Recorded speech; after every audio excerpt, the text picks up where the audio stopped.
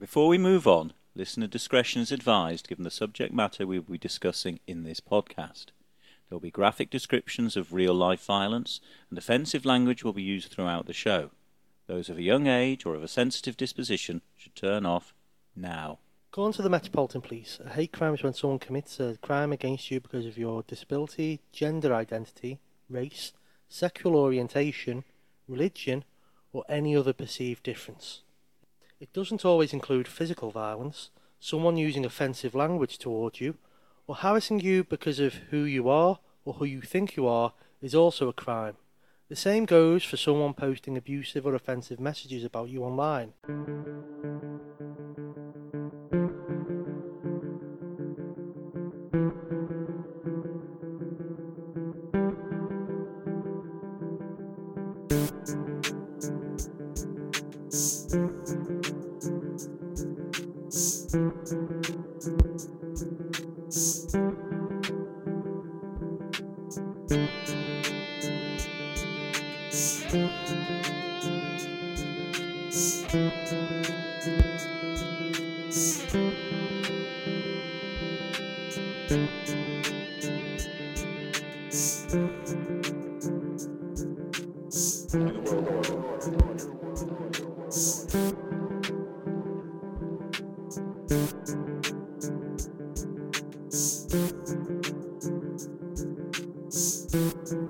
Welcome to the first episode of the Hate Crime Podcast. I'm one of your hosts, Chris Britton, and joining me each week will be my colleagues from the Pub Politics Podcast, crime novelist H.N. Lloyd, and historian Simon Porter. The Hate Crime Podcast has been released as a companion episode to the Technique Productions performance of the Laramie Project. We are lucky to have some of the scenes and interviews performed by the cast of the play, but where possible we have used contemporary news reports. In this episode we tell the story of the case that not only defined hate crime in the US, but also gave its name to the law depicting hate crime as a federal offence. Laramie, Wyoming, located in the high plains between the Laramie and the Snowy Mountain Ranges, is often described as an almost stereotypical old western cowboy town, with a proud railroad tradition. Laramie, Wyoming, located in the high plains between the Laramie and Snowy Mountain Ranges, is often described as an almost stereotypical old cowboy town, one with a proud railroad heritage. Take a walk downtown and you can feel the history, the heyday of this town, echoing along its main street. In 1998, the town became home to Matthew Shepard, a freshman attending the University of Wyoming. He'd returned here after several years studying abroad. It was while studying in Europe that, during a school trip to Morocco, Matthew had been beaten and raped. This horrific experience had caused bouts of depression, panic attacks, and drug taking. He was diagnosed with post-traumatic stress disorder, which forced him to be hospitalized for depression and suicidal thoughts. Following his ongoing treatment, Matthew developed an interest in politics, fired by his passion for equality, that every person had a right to be accepted for who they were. This resulted in Matt becoming a first-year political science major at the University of Wyoming, whose campus was situated in Laramie just 2 hours away from his hometown of Casper. Following the turmoil of the previous 3 years, going to college near his family and friends felt like the best option, with his parents working away in Bahrain, Saudi Arabia. In October 1998, Matthew had settled into the town, joined the university's LGBT+ group, and was happy spending time off campus with his friends and representing the Wyoming Environmental Council.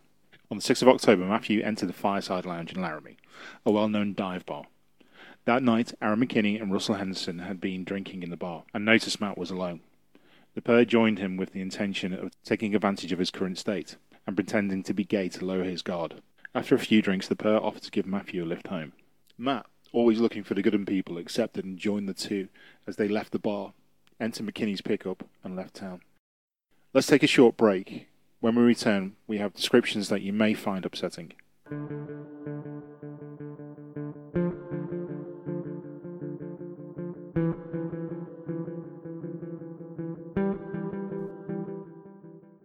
Matt had just left the Fireside Lounge with McKinley and Henderson after the pair had offered Matt a ride home.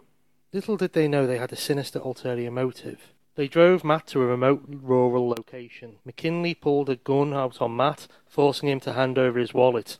Matt had just $20 on him.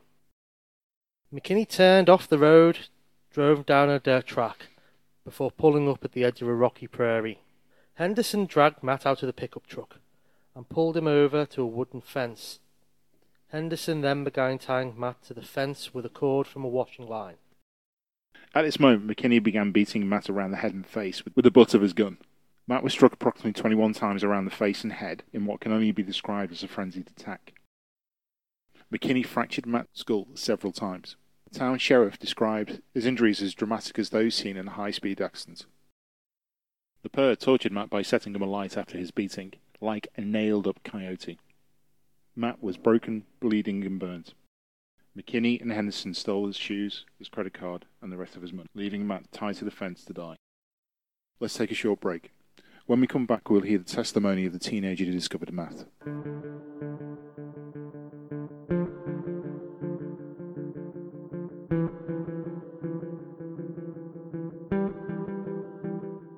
Matt had been abandoned, tied to the fence in the cold prairie throughout the night and for most of the following day. It had been 18 hours since McKinney and Henderson had driven away. Local teenager Aaron Creefles came. Aaron had just fallen off his bike when he noticed what he thought at first was a scarecrow abandoned on the fields. While he considered what was in front of him, he realized that the figure was breathing. Well, I took off on my bicycle around 5 o'clock p.m. on Wednesday from my dorm. I just kind of felt like going for a ride, so I went up to the top of Cactus Canyon, and I'm not super familiar with that area, so on my way back down, I didn't know where I was going. I was just sort of picking the way to go, which now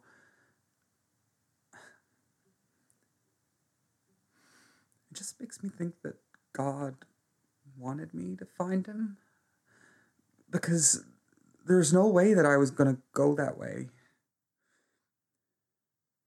So I was in some deep-ass sand, and I wanted to turn around, but for some reason I kept going. And I went along, and there was this rock on the ground, and I just drilled it. I went over the handlebars and ended up on the ground. So I got up, and I was just kind of dusting myself off, and I was looking around, and I noticed something, which ended up to be Matt. And he was just lying there by a fence, and I thought it was a scarecrow. I was like, Halloween's coming up. I thought it was a Halloween gag, so I didn't think much of it. So I got my bike, walked it around the fence, and got closer to him, and I noticed his hair. That was a major key to me, noticing it was a human being, was the hair. Because I just thought it was a dummy. Seriously, I even noticed, I noticed the chest moving up and down. I still thought it was a dummy, you know? I thought it was just like some mechanism. But when I saw the hair, well, I knew it was a human being. So I ran to the nearest house, and I just ran as fast as I could, and I called the police. A short while later, local police officer Reggie Flutie became the first responder to arrive at the scene. I responded to the call. When I got there, at first, the only thing I could see was partially someone's feet. So I got out of my vehicle and I raced over. I seen what appeared to be a young man, 13, 14 years old, because he was so tiny lying on his back. And he was tied to the bottom end of a pole. I did the best I could. The gentleman that was lying on the ground, Matthew Shepherd, he was covered in blood all over his head. There was dry blood underneath him, and he was barely breathing. He was doing the best he could. I was going to breathe for him, but I couldn't get his mouth open. His mouth wouldn't open for me. He was covered in it. Like I said, dried blood, partially dried blood, all over his head. The only place it didn't have any blood was on his face, where he appeared to have been crying. His head was distorted. He didn't look normal. Looked as if he had a real harsh head wound. He was tied to the fence. His hands were thumbs out in what we call a coffin position, the way we handcuff people. He was tied with a real thin white rope, about 4 inches off the ground, and his shoes were missing. He was tied extremely tight.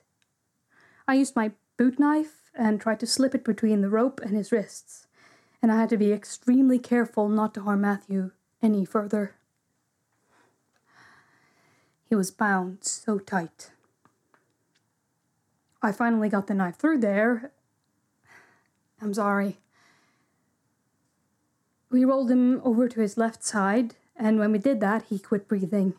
Immediately, we put him back on his back, and that was just enough of an adjustment. It gave me enough room to cut him free. I seen the EMS unit trying to get to the location. Once the ambulance got there, we put a neck collar on him and scooted him onto a backboard and underneath the fence. Then Rob drove him to Iverson Hospital's emergency room.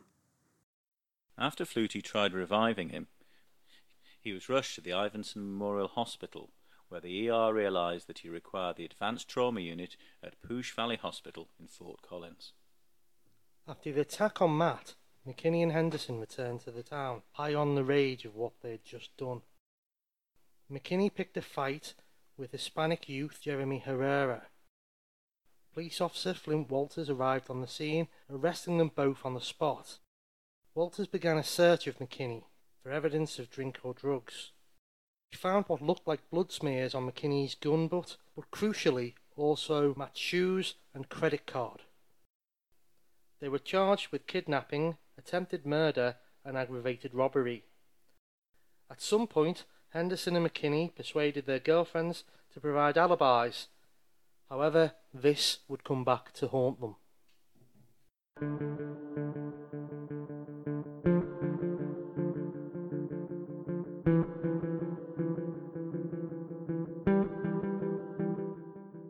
Portray Valley Hospital managed to reach Matt's parents, and they were already on the flight back from Saudi Arabia. On arrival to the hospital, they were shocked by the extent of Matt's injuries. Dennis described seeing Matt's bandaged and bruised face as so severe, confirmed that it was him by his braces. On their arrival, it had been a whole 2 days since Matt had entered the fireside. Here's Matt's surgeon. I was working in the emergency room the night that Matthew Shepherd was brought in. I don't think that any of us can remember seeing a patient in that condition before. For those of us who worked in the big city hospitals, we're used to it, but we have some people who haven't worked in those hospitals. And it's not something you expect here in Laramie. I mean, do you expect it? Do you expect to see these injuries from a car going down a hill at 80 miles an hour, this horrendous, terrible thing? But you don't expect to see that from someone doing this for another person. The ambulance report said it was a beating, so we knew. I mean, God, soon you like to think that, no, this isn't us. This is someone from out of town, drives through, beat up on somebody. I mean, stuff like that happens, and it happens in Laramie, but when there's someone who's been beaten repeatedly, this is something that offends us. I think that's the right word to use. It offends us. Now, the strange thing is, 20 minutes before Matthew came in, Aaron McKinney was brought in by his girlfriend. I guess he'd gone back into town later that night and got into some bar fight. Now at this point, I don't know that there's a connection at all.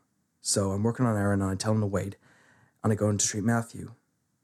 So there's Aaron in one room of the ER, and his victim, Matthew, in another room 2 doors down. Now, as soon as we saw Matthew, it was very obvious that his care was beyond our care capabilities. I called the neurosurgeon at Perdray Valley, and he was on the road in an hour and 15 minutes, I think. Then 2 days later, I found out the connection, and I was very struck. They were kids. They were both my patients, and they were 2 kids. I took care of both of them, of both of their bodies, and for a brief moment, I wondered if this is how God feels when he looks down at us. How we are all his kids, our bodies, our souls. And I felt a great deal of compassion for both of them. The attack had been so brutal that it had damaged Matt's brainstem. Doctors struggled to regulate his heart rate, body temperature, and his vital organs. The injuries he had incurred were deemed so severe, Dr. Cantway deemed he couldn't operate. News of the attack had received national attention. Evidence from the bartender showed that McKinney and Henderson had pretended to be gay in order to entice Matt into their company. However, McKinney and Henderson stated that they had attacked Matt because he had allegedly made a pass at them. This highlighted the fact that Matt had been a victim of a violent attack because of his sexuality. Outside the hospital, friends, family, and even celebrities held vigil by candlelight. It also unfortunately attracted the attention of preacher Fred Phelps and the Westboro Baptist Church. He is the prime example of Christianity himself, talking to the news in 1998. Tell me why you're here today, sir. Well, I already told everybody in the civilized world. I'll tell you again. This is an important event. We haven't seen anything quite like this over this kind of subject since we picketed Randy Schultz's funeral in San Francisco.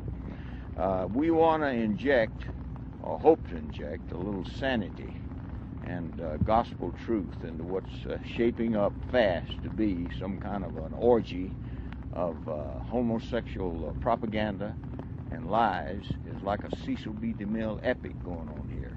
It's not okay to be gay. We're sorry that young boy got killed. I've told the governor here that if they convict anybody for that and they have the death penalty, I'll come at my expense and flip the switch. But that's not the issue here. The issue here is this method by these militant, activist homosexual groups to use this as a fulcrum to propagate their filthy lifestyle and their filthy program and their degenerate political agenda. That's what they're doing. Matt had been on life support for 6 days. He never regained consciousness. And on the 12th of October, 21-year-old Matthew Wayne Shepard died. Like the good, caring son that he was,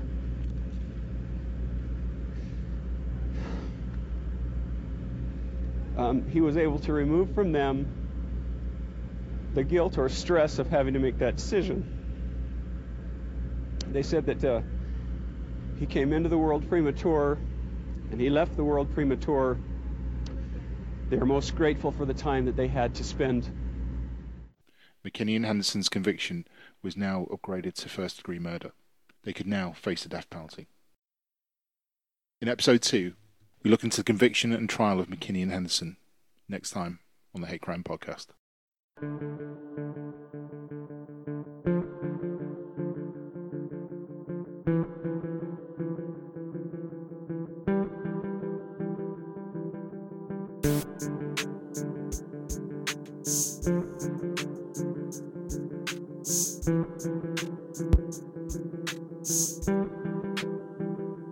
You can click and subscribe to the podcast on SoundCloud, iTunes, or wherever you listen to your podcasts. The Hate Crime Podcast was written, produced and presented by Chris Britton with H.N. Lloyd and Simon Porter. The witnesses were played by the cast of the Technic Productions Limited performance of the Laramie Project. And our theme tune, New World Order, has been composed and performed by Neil Roberts.